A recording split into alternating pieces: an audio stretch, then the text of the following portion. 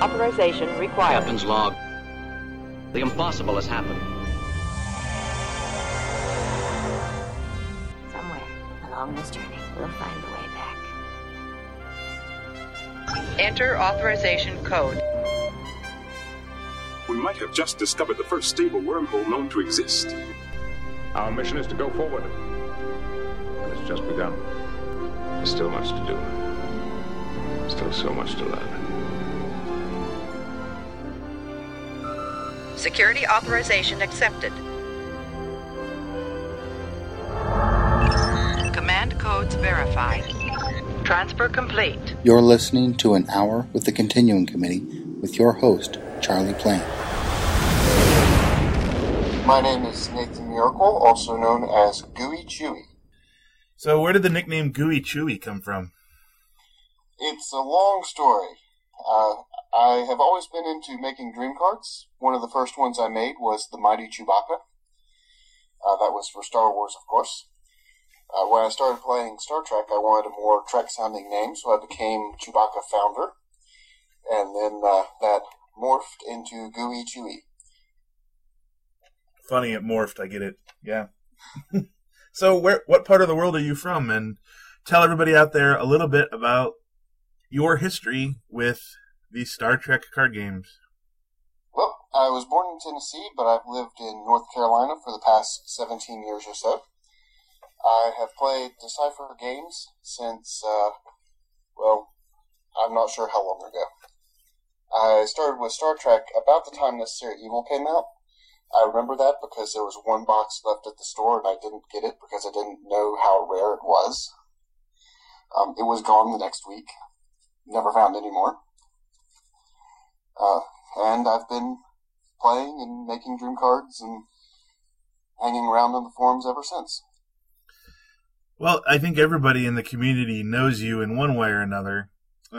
Something that happened in the past year, though, that brought you to the public's eye was the Make It So competition. To those of you out there who may not know, Make It So was a competition that was sort of inspired by reality shows, where it was a competition to become an assistant designer for a future expansion. We started with, what was it, 20? 20. Yes. Started with 20 contestants, and then eliminated one every week or so. And you ended up in second or third? Wayne's Last Clone and I tied for second, I guess, but I'd count myself as second because I got the Tulaberry team in. True. So tell us a little bit about what attracted you to Make It So, and 6 months outside of the competition, do you regret it? What are your thoughts on it? 6 months out of the last one, and maybe with a new one coming in 2011. Well, like I said, I've always loved making dream cards. I've always been about what could happen in the game rather than what is actually happening. I'm actually better at dealing with new cards than I am existing ones. So as soon as I heard about the possibility of getting to make cards that could actually see the light of day in the game, I knew I had to jump on that chance. I enjoyed the entire process. I would definitely do it again if given the chance. I don't regret it at all. Was it something that you actually learned out of, or was it really just sort of this is kind of stupid, just going through the motions? Or do you feel that now you know more about making 2E cards than you did before? Yeah, I went into it kind of with the attitude of, I've been making cards so long, I'm not going to learn anything from this, but I was quite surprised. I think I'm much better at making cards now and making them balanced, which has been kind of a problem on the Dream Card boards because everybody likes the broken cards. But I think the cards I make now are, in general, more balanced than the cards I would have made before. Yeah, I never won. I used to do dream cards a lot back in the Decipher era, and I never won too many competitions because I always tried to make cards that were balanced and right. And like you said, the ones that tend to win are overpowered or really good. So now, what did you win out of Make It So? I won a designer card, so I got to do that. I understand that's going to be in an upcoming set. And then I also won the opportunity for my team, the Tulaberry team, to be play tested for a future set. Cool. So the Tulaberry team, that was the Dosai and the Karma, the merchants of the Dominion? That's correct, yes. So that would be 2 new species for them, which is kind of a big deal because they have some cards that key off species. And it also gives them a native source of acquisition, which is completely new for them. So just talk us through what the Tulaberry team did in your version of it. Obviously, none of these cards have hit playtesting yet, so who knows what they'll end up in the final version, but what was your vision of it, and how did they work? Yeah, the original idea came up. I was looking at doing a different team. In fact, I was looking at doing Damaris Dissonance, and I was going to have a theme for them to have more events in your core than an opponent's core. So I had an event that didn't do anything, but just sat in the core to give you another event. For various reasons, I decided not to go with Damaris Dissidence. So I took the concept of a card that doesn't help you at all and transferred it to the Tulaberry team and changed it into Tulaberry 1. So the idea was that these guys, they're traders. They deal with goods and they give them to your opponent so that they get some benefit now, and then your opponent gets some benefit later. The idea is that they get rather hefty benefits, but they have to rely on the opponent giving back the fuel for them to get those benefits. So, give me an exact, how do I give you the Tulaberry wine? Do I just play it into your core, or how would it work like that? The way that I have them, or at least I have them for the contest, was you played Tulaberry wine into your own core, and you commanded it, but then different cards would let you give command of the Tulaberry wine to an opponent, and you would get some immediate benefit from that. And then the opponent could give it back to you to get some benefit for himself. Right, yeah. And the way that was worded was at the start of their turn, they could shuffle it back into the owner's deck to, I believe it was spend an extra counter. The exact benefit wasn't really all that important, just so long as they had some reason to give it back. Right, because otherwise you'd end up in some sort of stalemate situation, and that's not any fun for a mechanic like that. So, right, and for that reason, I also made some cards that gave you a benefit for however many Tulaberry wines your opponent commanded. So they could use the strategy of, hey, I'll hold on to them and I'll not take the benefit for myself, but then the player using the Tulaberry wine got some other benefit. So let me ask you a random question. Did you play much? You said you picked up the game after Necessary Evil, or did you play much when 2nd edition first started? I did not play much during that first time period. I played Lord of the Rings during that time period, so I didn't get into Trek until a little bit later. Well, how well do you know the cards that are in the 2nd edition base set? Pretty well. I've gone through all of them and tried to memorize as many of them as I could. I believe there's Crystalline Entity does something similar to that. That might be in the first set. I think that's in Call to Arms, but yeah, I play it and then give it to you to do something, and then you can give it back. But one of the things that I do on this podcast is a random card review. And what I have in front of me here is a sealed, unopened pack of 2nd edition. So what I'm going to do is I'm going to open this pack. No, I have it right here. I'm going to open this pack, and we're going to do a random card review on the rare inside. Excellent. So let's open up this pack, which is one of my favorite things to do. We go 3 back to the rare. The rare is Borak, Klingon Intelligence Agent. Ooh. So he is a 3-cost Klingon with a staff star, attributes of 6/4/7. He has Engineer, Intelligence, Physics, and Transporters. And his ability says, when an opponent downloads a card, that opponent must place it on top of his or her deck instead of his or her hand. So, what are your thoughts on this card? I think this card is underused. Intelligence is a rare skill for the Klingons. I believe they have 2 intelligence personnel, Borak, and then a non-unique one that's also in the first set. Physics, also not high on the Klingon list of skills. And the ability to just completely shut down the downloading, making your opponent actually spin the counters to get the cards. He's good. Right, and in fact, isn't one of the rituals sort of doing this for everybody? Yes, the Klingon ritual, actually, the Klingon tea ritual. Okay. So is this guy, 22 sets later, still relevant in the game? Well, I think he is underused, partially because he is from 22 sets back. I think a lot of people have kind of forgotten about the original cards. I think he could still be relevant. It might depend on your meta a little bit, meaning it depends on what people close to you play. If you've got somebody playing a Klingon deck with Guidance of the Council, they could be downloading 5 or 6 cards a turn, and if they have to spend 5 or 6 counters on it, that's going to really slow them down. Yep. I guess the only thing with him is that if you play a card like Kimtar, where it's download and do something with it, he doesn't affect those. Yeah, but there's not too many of those outside of Kimtar. That's true. That is a true statement. So overall, Borak, you think he's underused and he's still relevant in today's game? Yeah, one thing that's interesting about him is I don't think he would really be made now. I wouldn't make him after Make It So. I might have before. But he's one of those broadcast personnel. Yeah. You can play him, leave him at your headquarters, and his game text still goes off regardless of where he is. So he can sit there protected and you don't have to risk him.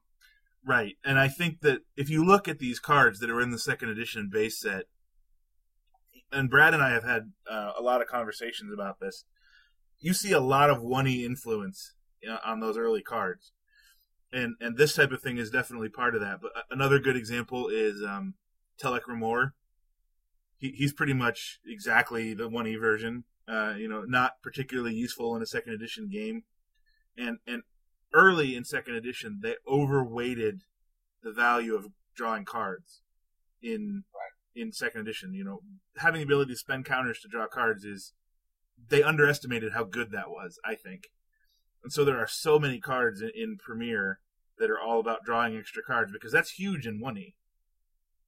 A card like Vosh, even, where you can get a card back from your discard pile and then draw a card, or get a bonus card if you're with Picard, that's huge. But in second edition, it's who uses that anymore? Although, she did just become printable today, so maybe I'm going to eat my words on that one. Yeah, and I just started playing 1E recently. One of my friends got me into it, and that's one thing I've definitely noticed. I built a Romulan deck that was all about denial, and I did a great job of making sure that my opponent never completed a mission, never had the right personnel to complete a mission. But I was playing one card at a time because I underestimated how important drawing cards would be. Mm-hmm. So that is a definite difference between the two games. And I know it's one of the things that a lot of people are concerned about in first edition, is that there is a big inequity in the amount of cards that certain affiliations can draw, and the ones that tend to win are the ones that have a lot of card drawing and a lot of free playing. And I know we've tried to help that with the Romulans. The remote drone is actually a fairly decent drawing engine, depending on mission selection and what your opponent's playing, but they need a little bit more work. So, yeah, I had the unfortunate disadvantage of playing against a Starfleet deck, and the Enterprise was huge and just blew my little ship out of the water. Yeah, I've got a trick that I use with them where I keep 2 drones in hand.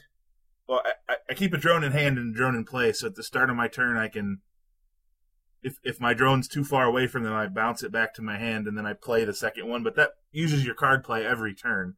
So unless you have enough free plays to get other stuff in play, you're pretty much doing nothing every turn but playing the Raptor just to draw 1 or 2 cards. So it depends on who you're playing. It can be effective or not, but for the cost of 1 seed slot, you get the time, location, and you get all the stuff you need for it. So it's a pretty decent engine for Romulans, trade 1 seed slot for 2 cards a turn in most games. That's pretty good.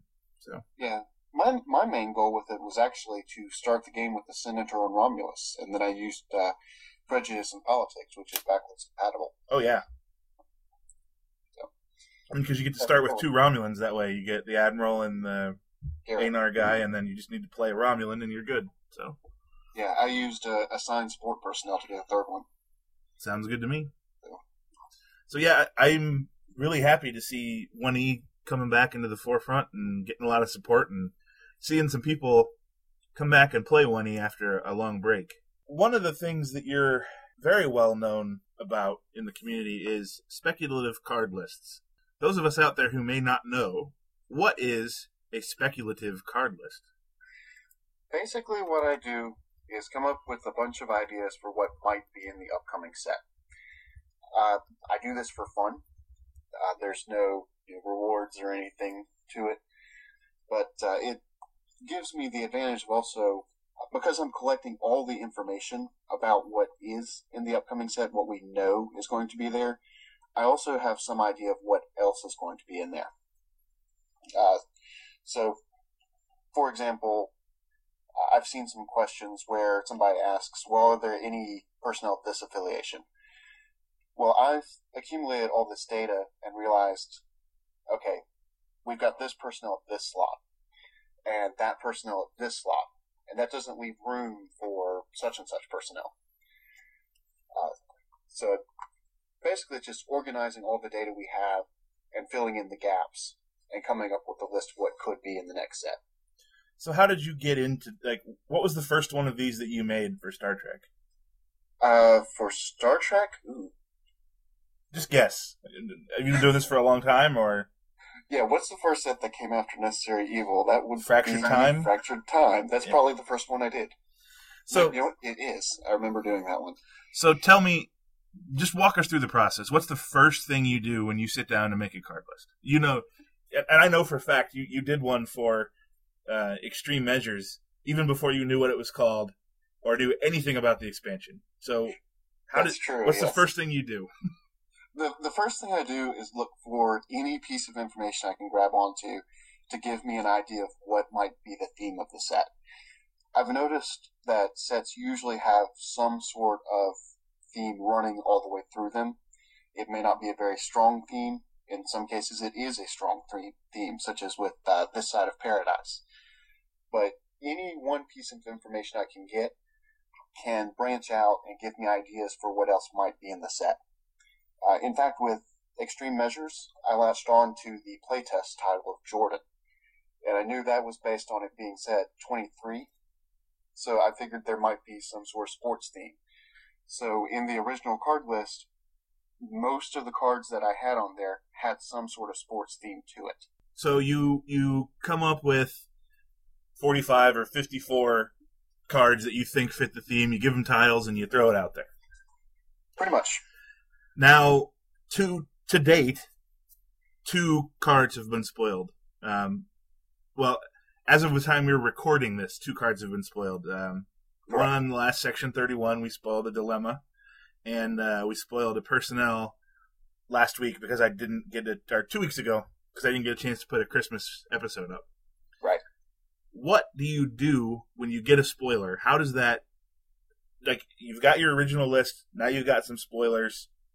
How do you proceed? What do you do then?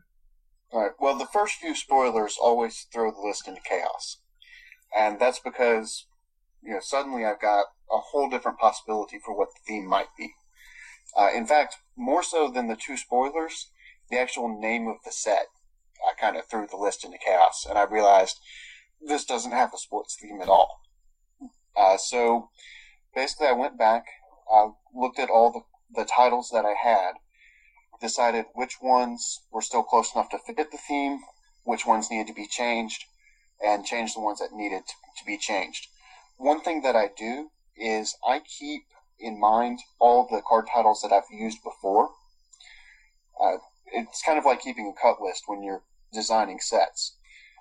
So later on, when I make another speculative card list in the future, I can go back to this one and say, I used this card title, but it wasn't in the set. I can reuse that. So, at what point do you start to be able to actually make informed deductions about the content of the expansion, or what can be where? Usually pretty early. If you know what you're looking for, you can get some good ideas. For example, you've actually given out a lot of leaks about what the next team is going to be. So I've actually written down all the little hints that we've gotten. Well, so I give these out in the chat room occasionally. Correct. So everybody out there who has the chance should come and sit in the chat room, because you never know what you're going to find out. Why don't you share some of these hints for everybody to hear? All right. We know that they will be mechanically similar to an existing team. We know that they are based on an existing keyword. It is an existing keyword, not a new one that's made for the team. They have a supporting event that is named the same as a 1E objective, and that event has the same picture as that 1E objective. And then I also saw that you posted today, it is a Bajoran, Borg, Maquis, or Next Generation team. Okay, so that's 4 confirmed facts. Obviously, subject to change, things might happen. It's not likely this late in development that an entire team is going to change, but you never know. So, 4 solid pieces of information. What's your thought process on making an educated guess on what the team is going to be? All right. Well, the one I'm most interested in is the fact that it has an event that's named the same as 1E objective, and the fact that it has the same picture as that objective. That's actually 2 hints in one, because I can go through those objectives and see which ones have pictures that could be used. For example, before we learned the 4 possible affiliations, there's a Dominion-based one that I thought might work. Let me look up the title for it while we're talking about it. But I decided that it could not work because it had the same picture as an existing card in 2nd edition. One thing that I do use a lot is the 1st edition and the 2nd edition deck builders. I can look through all of the cards at a glance and see what's missing and what still needs to be made.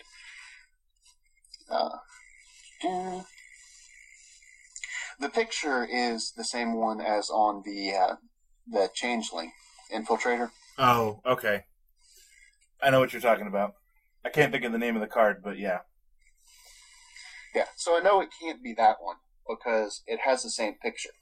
So that can't be the case. So you have to do a little bit of research. Just having the clues, you can't say, well, that doesn't give me anything. You have to think about what they could mean. My best guess at this point is that it is a Bajoran team. There is an objective, Bajoran resistance cell. That would lead me to believe that it could be based on the keyword Bajoran resistance. And there are any number of teams that could be mechanically similar to. My personal favorite for the one they might be similar to is Vastly Outnumbered.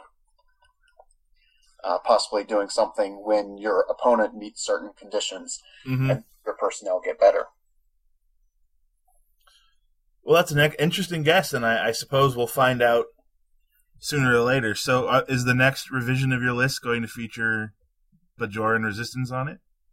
Yes. I will go through, look at all the Bajoran Resistance personnel that we have, see which ones might get new versions, and I will go through Memory Alpha. That's another big source that I use, and look up to see who all was in the Bajoran Resistance.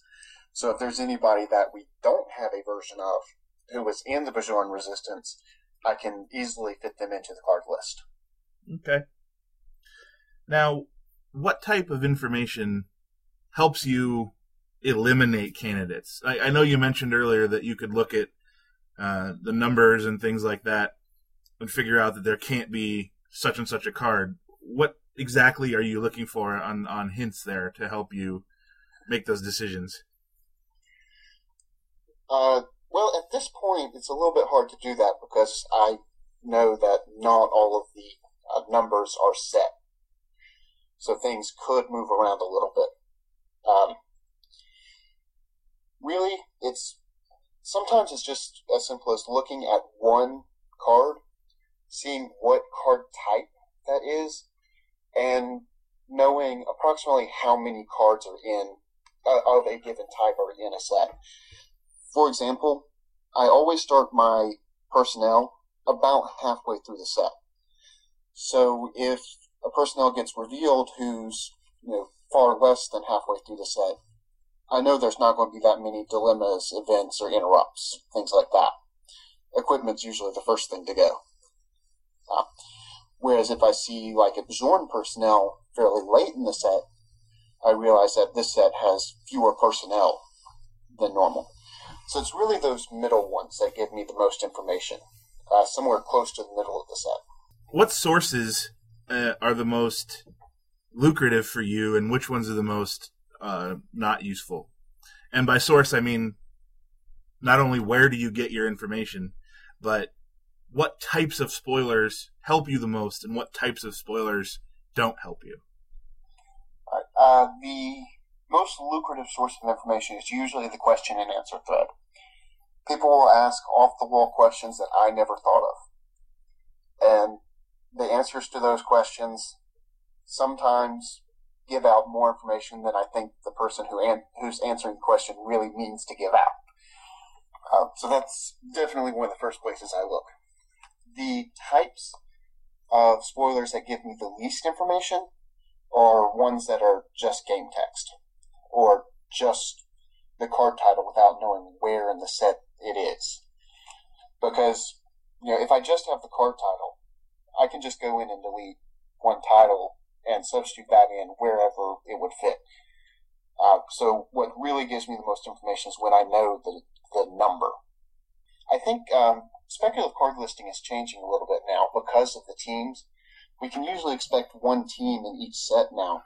So knowing something about that team tends to give me a good bit of information too. So let's say that tomorrow we put up what I call the blurb or the sales text for the expansion, and it's that paragraph of text that tells you a little bit about what's in the expansion and what the themes of the expansion might be. So let's say that goes up tomorrow, and how does that shake up your list? And do you stick with the sports theme, or do you go back and say, okay, I know it's not the sports theme, I know it's this theme, I'm going to go back and repick stuff? I will definitely go back and repick stuff. Knowing the theme for certain is really when the card list starts to take shape, and I can eliminate things that maybe are fun ideas, but I know really aren't going to be in there. For example, I've got one that's a board personnel. He's a meatball drone. Sounds Swedish. I know that there's not going to be a drone named Meatball Drone. He's in there because you can name a drone anything. So I can't really predict what that drone might be. But once I get the set theme, I can start taking stuff like that out and put in things that I know will fit the theme. Another thing that actually helps me a lot, well, I'm not sure this helps me so much as throws a kink and everything, is when Brad does the things I see list. Mm-hmm. And he'll list like 20 different things that he sees on pictures or in game text. That is an endless source of fun and frustration. Yeah, Brad, I know Brad loves the speculative card lists, and I know for a fact Brad has put a lot of time and energy into his responses to Q&As to drive the speculative card list makers nuts. Giving out information or misleading information. Brad is a master craftsman when it comes to that. So, yes, I remember one time when he fooled me very well. It was in the last set. We kept getting little hints about damaged Starfleet. And I eventually asked the question, does everybody in the damaged Starfleet team have one less integrity than their normal versions, because I had noticed a pattern on them. Which noticing patterns is something that I've really found helpful in making speculative card lists. I've done more of it since making speculative card lists. And his response was, everyone except Hoshi. I took that to mean that there was a Hoshi in the set. What he meant was that there is not a Hoshi in the set. Yes, Brad is tricky like that. Yeah, that one, I believe we had 2 or 3 speculative card lists going, and that one threw us all. So, as I'm sure you know, Brad, after this expansion releases, Brad will not be the lead designer for TUI anymore. As someone who's worked with him and chatted with him, what are your thoughts on that? Do you think that we're going to be in trouble, or do you think that, I want to say this. Brad has done an amazing amount of work for this game over the past 10 years, getting very little money and very little credit for what he does. I'm appreciative of everything he's done, and I'm glad that he has these new opportunities and he's moving on. I'm going to miss him, but I'm not at all angry with him, and I don't want anybody to be angry with him because he's making the best decision for him. But I want to know what you think about his departure and what the ramifications of that are going to be. Well, I'm very sad to see him go. Love Brad. Love the fact that he put so much effort into confusing me on the speculative card lists. But at the same time, I think the game's in good hands. Just looking at Make It So, we had 20 people who were willing, not only willing, but who wanted to step up and help design a set. And, a lot of those people did a great job. I think getting down to the end, any of us would have been great as an assistant designer. Having that many people wanting to volunteer and knowing what they're doing, we're going to be fine going into the future. So somebody will step up to the plate. Absolutely. In fact, there are quite a few somebodies who are very talented and very willing and eager to work on future stuff. And, we've only done a few tentative discussions about, we're trying to get Extreme Measures finished.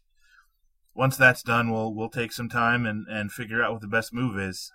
So I just really wanted to get your thoughts as someone who'd worked with Brad and what your thoughts there were. So, well, I have a couple of pieces of information for you, and I want to get your reaction as a speculative card maker. But you have to promise to me that you won't reveal any of this to anybody until Friday when this goes up. I'll try to be as coy as I can. So I will confirm your hypothesis of the team in Extreme Measures and tell you that it is, in fact, a Bajoran Resistance team. Excellent. It is one of the largest teams we have ever put together. It's not the largest, but it's up there in terms of size. Okay. I will also tell you a little bit about Extreme Measures. Extreme Measures is what I call the spiritual successor to Necessary Evil. Good. That was actually one of your clues earlier, was that it was a successor to a previous expansion. Meaning we are going to see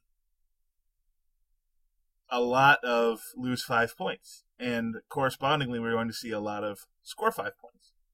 So it is I don't want to call it, I don't know if the quality of the set's as good as Necessary Evil. Because Necessary Evil was amazing, but the truth of the matter is a lot of those cards are out of date. That's true. They're very rare cards, and there are some good cards in there, but for the most part, you're not really missing anything not having a lot of it, with a few exceptions. And as we make more and more stuff printable out of there, those go away. I consider this to be, Necessary Evil 2 was one of my code names for this expansion while we were working on it. It takes a lot of those themes and updates them from the modern meta and runs with it throughout the expansion. And so given the clue that you were given earlier that the team is mechanically similar to another team, are you still guessing vastly outnumbered? Well, I know some people, with the clues that we were given, were talking about possibly being similar to Equinox. Knowing that we might be losing a lot of points and gaining a lot of points, that might now become a real possibility. but without the nucleogenic keyword making you ignore the 5 points thing. Well, how about I give you a little taste? Okay. Let me pull up. I wasn't really planning on doing this, but we'll do it anyway. All right. Pull up an expansion here, and we will give you an example. And the people who presuppose that it is based on Equinox are actually correct. Ah, interesting. So the mechanic is essentially similar, which is instead of losing 5 points, you may do something else to power your abilities. So there are 4 or 5 people that take advantage of this. Let me give you an example of one of them. I'm not going to tell you who it is, because that would be too much fun. It is a version of a personnel that already exists. I can hear your furious note-taking. That is correct. It is a male version of a personnel that already exists. He has 4 skills, attributes of 5, 6, 6. He has a different icon than his previous version. Obviously has the keyword Bajoran Resistance. And his text is as follows. Order. Lose 5 points to unstop up to 2 stopped Bajoran Resistance personnel present. You may do this only once each turn. So he's sort of similar to Rudolph Ransom in his ability. So. Now, there is a way, they do have a way to not lose points to use their ability, just like the Equinox, but with all the point scoring that's in this expansion, they may not need to do that. You might just be able to lose the points. And let's be honest, Bajoran Resistance, with just like old times, does not lack a way to score points. Yes, one of my favorite tricks with them is to use Just Like Old Times along with Kern, and one of my favorite cards in the entire game, quite a coincidence, and have Kern kill just that right one personnel and score another 30 points. Oh yeah, gotta love it. So that's a little bit of information for your list making, so I'm sure on Friday after this goes up, we'll get a nice update. But if you were going to ask me one question, what would it be to help you narrow down your list? All right. Well, I thought you might do that, so I've come up with a little game. I want you to choose a card whose title is likely to change, but whose game text is pretty well set. Okay. And I'd like you to tell me what that card does. For example, if it was Board Cutting Beam, you might say it's an event that lets my board assimilate a personnel in an engagement. And then what I'll do is I'll mark that card on my speculative card list on Friday once this is up with whatever title I think would fit. Okay. Well, I will give you a title. It is called. This is a title that will not be the final title. Okay. It'll give you a bit of insight into some of the stupid playtest titles we put on cards. I love those. It is called Engineer-Orific. Engineer-Orific. Engineer-Orific. And I need to go look it up because I closed my window. That's okay. In the meantime, I'll figure out how to spell it. Engineer-Orific. Excellent. It is a dilemma. It is one of a new type of dilemma that show up in this expansion and that I'm hopeful we'll see more of in the future. It is based on the first edition dilemma, Odo's Cousin. So I'll have to look that one up. Yes, that's a good bit of information for you. So, and given that there are still cards that don't have their final titles as of the time we're recording, if everything did have its final title, this would be number 4. Okay. But there are plenty of cards that do have their final titles. So we're only down to like less than 5 or 6 that don't. So that just happens to be one of them. Okay. I actually do have a pseudo spoiler for everybody. One of my rewards for coming in the semifinals in Make It So was my designer card. And I understand that's coming up in this set. That is correct. There are actually 3 designer cards in this expansion. There's yours and your partner in crime, Kano's. Weyoun's last clone had the same prize as you. And Tobias Rasmussen, the 2010 World champion, his card is in here as well. So there are 3 cards in this set that were Design-A-Card prizes, including yours, which is, the title is... Well, that's why it's not an actual spoiler. All I'm going to say is that I have the title of mine on the speculative card list. Oh, nice. So on your speculative card list somewhere is the correct title and correct subtitle? That is correct. Okay, so the correct title and correct subtitle of your card, which will appear in Extreme Measures. And I'm hopeful we're going to get a little article from you sometime to put up on the website about this when we get to spoilers. You will. Absolutely. So can't wait to read that and see what it is. And I'll tell you what, let's play 1 True 3 with this. Are you familiar with 1 True 3? That sounds like fun. All right. I did an article on that one time, actually. Excellent. So this is what we're going to do. You're going to give us 3 titles off your speculative card list, 2 of which are not your card, and 1 of which is. And we will leave it to the community to guess, and I will send out a prize to whomever guesses correctly. Oh, excellent. So, what is the first title on your speculative card list? And this is the speculative card list version that will go up on Friday. Yes. So, what is the first title on your list? All right. Now, I will say that all of these are ones that I considered doing as my Design-A-Card. So if you've heard me talking about my Design-A-Card before, it may not be that one. The first one is Odo, and his subtitle is Solid. The second one is Garth of Izar, and his subtitle is Criminally Insane. The third one is Trelane, and his subtitle is Squire of Gothos. All right, so the first one was what again? Odo, with the subtitle Solid. So he would be a Bajoran affiliation human? Correct. Actually, I had his species as Solid. Oh, well, that works. I figured he wasn't quite human. So no shapeshifter keyword. No shapeshifter keyword.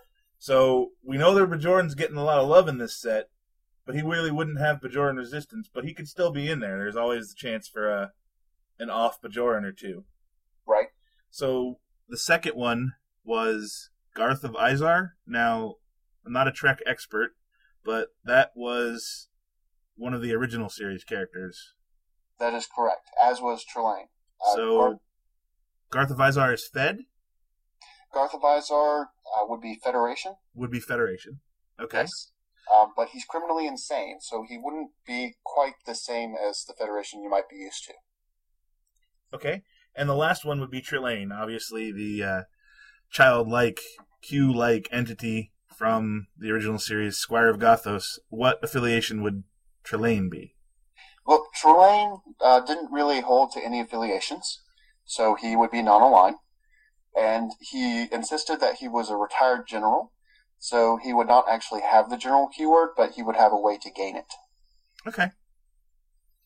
Sounds good to me. So one of those 3 cards that appear on your speculative card list, and we'll link to that card list in the show notes, is an actual card designed by you that will appear in Extreme Measures. That is correct. Outstanding. So, real quick, Nathan, before we wrap up, is there anything on your mind that we didn't get to or any burning questions you have for me? Well, it always seems when somebody asks that question that I had something and can't remember it. So, I'm going to go with no. Okay. That's fine with me. Well, thanks for being on the show, Nathan. It was great to talk to you about dream cards and speculative card lists. I look forward to seeing your updated list and starting to spoil all this stuff for you guys in the coming weeks. So, yes, I've got to make a rather large update right now because you recently spoiled card number 46, and my set only went up to 45. Yes, it's 54. Extreme Measures is 54 cards again. So. Alright, so I will make 54 cards, and I will put something other than Bajoran Resistance in until Friday, just to confuse people. Sounds like a plan to me. Thanks for being on the show, and we'll catch you guys all next week. Thank you. Your move, Captain. We should have intercepted by now. The bridge said they'd call. I'll have you checkmated your next move. Have I ever mentioned you play a very irritating game of chess, Mr. Spock? Irritating. Ah, yes. One of your Earth emotions. Well, I have one special thing to add to today's show. On Monday night, we had about 15, 20 people in the chat room, and I offered to answer 3 questions asked by members of the chat room and put them in this podcast. So, briefly, I am going to answer those questions. So, the first question is from the user Radoskal, or Radoskol, I'm not sure how to pronounce that. He said, we saw a new affiliation icon in a mission in the last set. If they are present in the new set, how will they integrate with previous cards? So I'm thinking that's a first edition question, talking about the Vulcan affiliation icon that appeared on one of the missions in Straight and Steady. Well, we did a lot of the math before we put that on there, and did a lot of planning for how 22nd century affiliations were going to fit into the game, because there's Starfleet, obviously, and then the Vulcans, the Xindi, and you could make a case for Suliban or Andorians even. I'm not sure that those are wise choices, but you could certainly make a case for them. So we did some planning, and so we looked, and we're like, we don't want to add another Hirogen, Vidian, or Kazon to the game. We don't want to add another, okay, well, there's 4 or 5 unique guys and 4 or 5 non-unique guys, and then that's it. So we looked at the source material and really looked at the source material and decided, is there enough stuff here to do something cool to justify committing to putting this in there? And we thought, yeah, there is. So we definitely put it on we set up some rules for how they were going to work. We put it on the mission. And we actually had at one point a dual Starfleet, dual affiliation personnel. It was Starfleet and Vulcan. Ended up taking them out kind of at the last minute because it really didn't fit with what we were trying to do.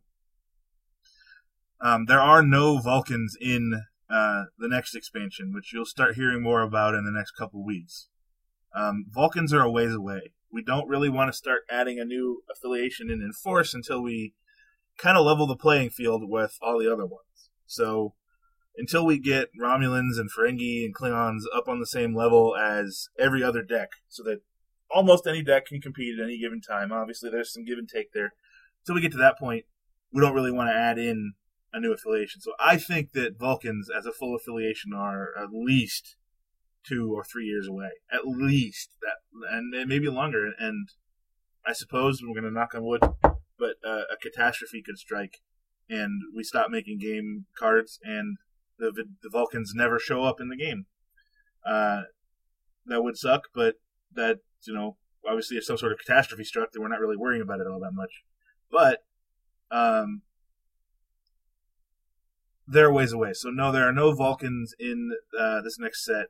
As for how they'll integrate, we'll cross that bridge when we come to it. I mean, we're not really thinking about it. We had had a few just high-level conversations about what Vulcans might do. There may be a way for Vulcan affiliation personnel and Vulcan species personnel to work together. We don't know. We're just going to cross that bridge when we get to it.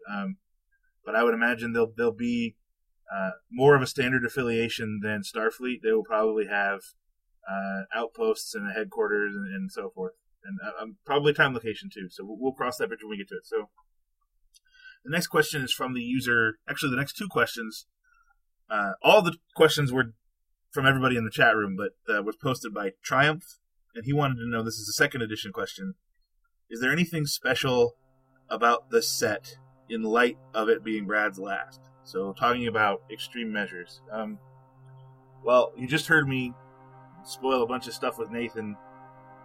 I think the fact that it's Brad's last, and that he didn't necessarily know it was his last expansion, we didn't really do anything special for it. I mean, it's going to be noted forever as the last one that Brad Decipher worked on, and I think it's pretty awesome. There's some really fun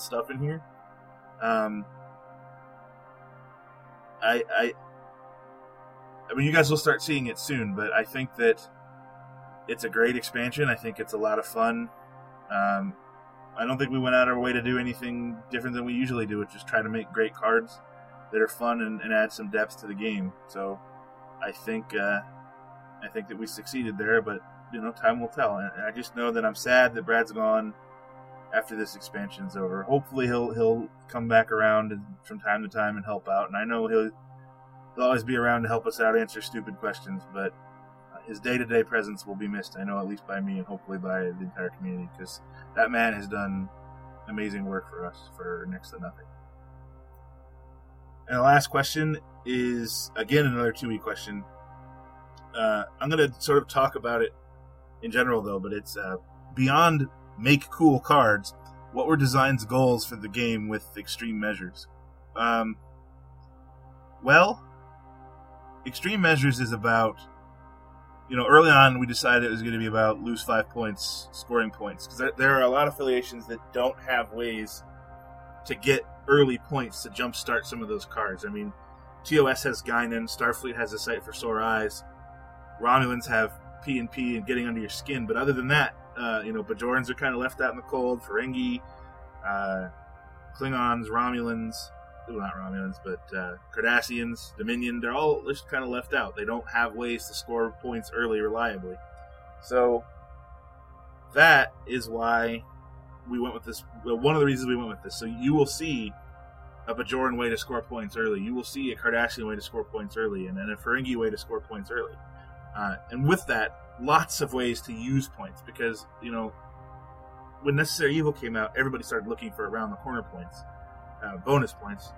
Over the past, 10 expansions, 12 expansions, well, I guess, 15 expansions since then, that's kind of gone by the wayside. So we wanted to sort of bring that back and make that, useful and make extra points good for you and good for the game again. So we definitely wanted to do a team that we hadn't done before. Bajoran Resistance was not our first choice as the team. In fact, for the first 4 or 5 versions of the set, it was an entirely different team. But Brad and I, we just didn't like it. It wasn't working right.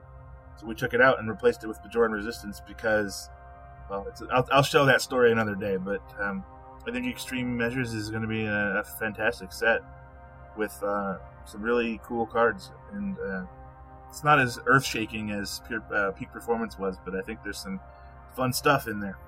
So hopefully I've answered your guys' questions. Maybe we'll make this a regular feature of the show, maybe not. But that's all for now. We will be back next week.